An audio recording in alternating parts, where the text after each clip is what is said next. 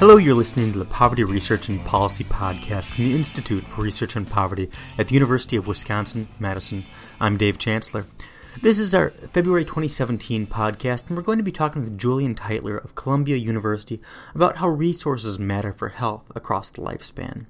Tytler visited IRP in the fall of 2016 and gave a seminar talk about a study he did with Melissa Martinson, Raven Plaza, and Nancy Reichman called Income Disparities in Cardiovascular Health Across the Lifespan. He says that their work can give us some insights about not just if resources, particularly money, matter for health, but how and when they make a difference. We know a lot of things in terms of the extent to which resources, whether it's educational resources, whether it's income, whether it's social status, the extent to which those kinds of resources are associated with health at all ages, with mortality or life expectancy. We know that that is the case in human populations as well as in terms of at least status hierarchies in animal populations as well, particularly among primates. What we don't know is how resources are creating disparities or differences in health. We know some things about that, but we know much less about how resources translate into health and about the extent to which there are these differences. When it comes to money, Professor Tytler and his colleagues look at this question not just in terms of the extent to which it affects a person's health, but also the extent to which money affects how an illness or health condition impacts quality of life. There are sort of two separate questions, because one's health could be affected without one's quality of life being that affected, and one's health can be affected, and that can have huge ramifications on one's life. And the resources, the money, might prevent one from getting sick in the first place, and then it might also help us adapt to illnesses or diseases given that we've become sick. And so this project is really looking at both of those stages. How much does money matter for getting sick, and then how much does it matter for feeling the effects of that illness? Tytler says for this project, he and his colleagues really began to look systematically at disparities in health by age over the life course in the United States and when those disparities emerge. So the first step was to identify the best data sets that were available for that, and there are a lot of good data sets that have information about people's health. What we wanted for this particular project was to find data that were very good for objective indicators of health conditions rather than subjective reports of health, reports of diagnosed conditions or self-reports of how people felt overall health. And there are fewer data sets that have good biomarker kinds of, or lab kinds of measures on health. The NHANES, which we use for this project, is one of those. It has very good objective indicators of health. It has a very large sample size, so it allows us to look at relatively small segments of the population. We can look at populations of a certain age and of a certain level of income level or poverty level. And it's pretty much the only data set that has sufficient sample size and the data elements that we needed to look at the emergence of conditions. Using the NHANES, which stands for the National Health and Nutrition Examination Survey, they looked at disparities among three key dimensions. First, by disparities in the emergence of a health condition compared to quality of life after a condition emerged. By sex, they looked at disparities separately for men and women, and finally, by age. There are a number of findings that come out of this, that have come out of this project so far. One of them is that disparities in the emergence of conditions, this is income disparities in the emergence of health conditions, cardiovascular health conditions, are much, much smaller than we had anticipated. They are small for women. They are very small to non-existent for men. There are substantial disparities, very large disparities in the subjective indicators of health, or the self-reports of health or activity-limiting conditions or work-limiting conditions. So I'm not saying that disparities in health aren't there. I'm saying that they're much, much larger after a condition, after someone becomes ill than they are before.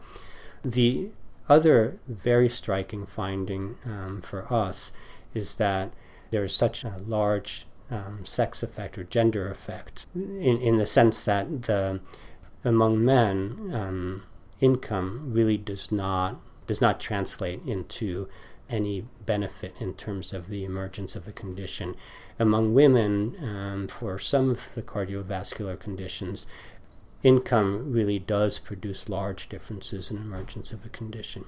Tytler says one of their striking findings was that there's such a large sex or gender effect. For men, income doesn't seem to translate into any benefits in terms of the emergence of a condition. For women, as he said, the income disparities in the emergence of a health condition were relatively small, but much larger than those for men. And for some of the cardiovascular conditions, income really does produce large differences in the emergence of a condition among women. The final finding is that the patterning over the age range is different from what we expected. We came in expecting, in part because of a lot of the theory that in the health disparities literature and theory, that disparities would increase over age. That is, the older segments of the population one looked at, the larger the extent of disparities would be.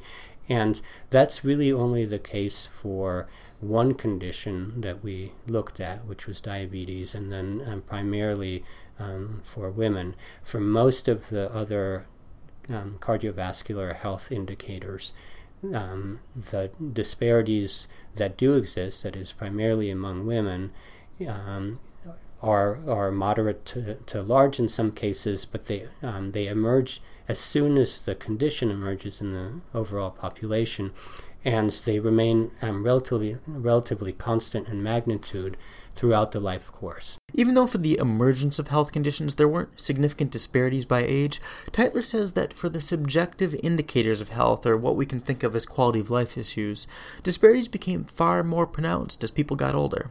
If you look, for example, at self-rated health, and you look at the percent of men or women that report their health as being fair or poor, as opposed to good or excellent, the differences by income are astronomical, particularly at older ages. So, 10 to 20% of the advantaged groups report feeling in fair or poor health in their 60s, for example, 50s and 60s, compared to close to half the population at poverty or at or below 200% of the poverty level. So really striking, very, very large differences in the extent to which people feel ill, and we see similar patterns for one's ability to work or function in daily life activities. So it's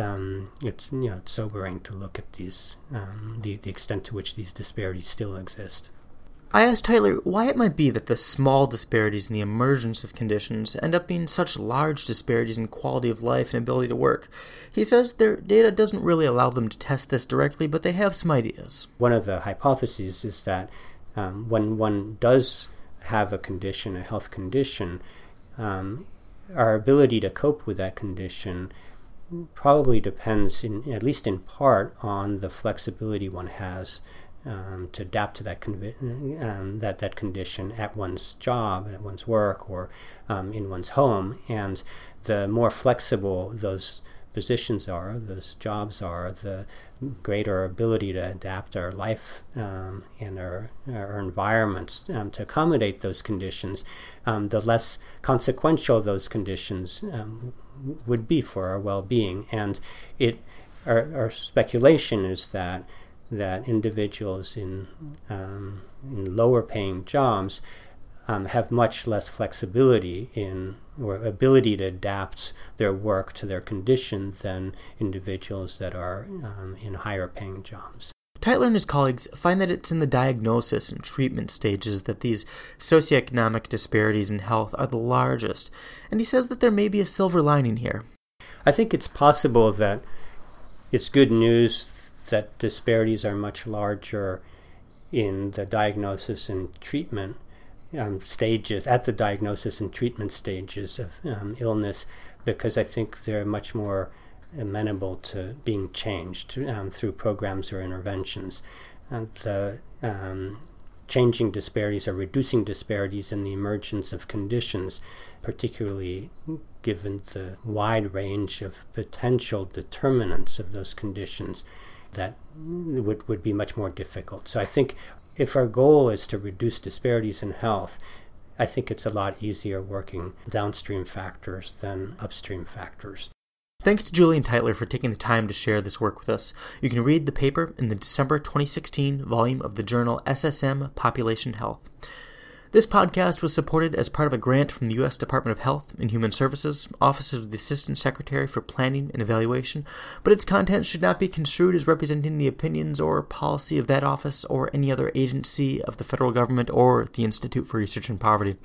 Thanks for listening. To catch new episodes of the Poverty Research and Policy Podcast, you can subscribe on iTunes or Stitcher or your favorite podcast app. You can also find all of our past episodes on the Institute for Research in Poverty website.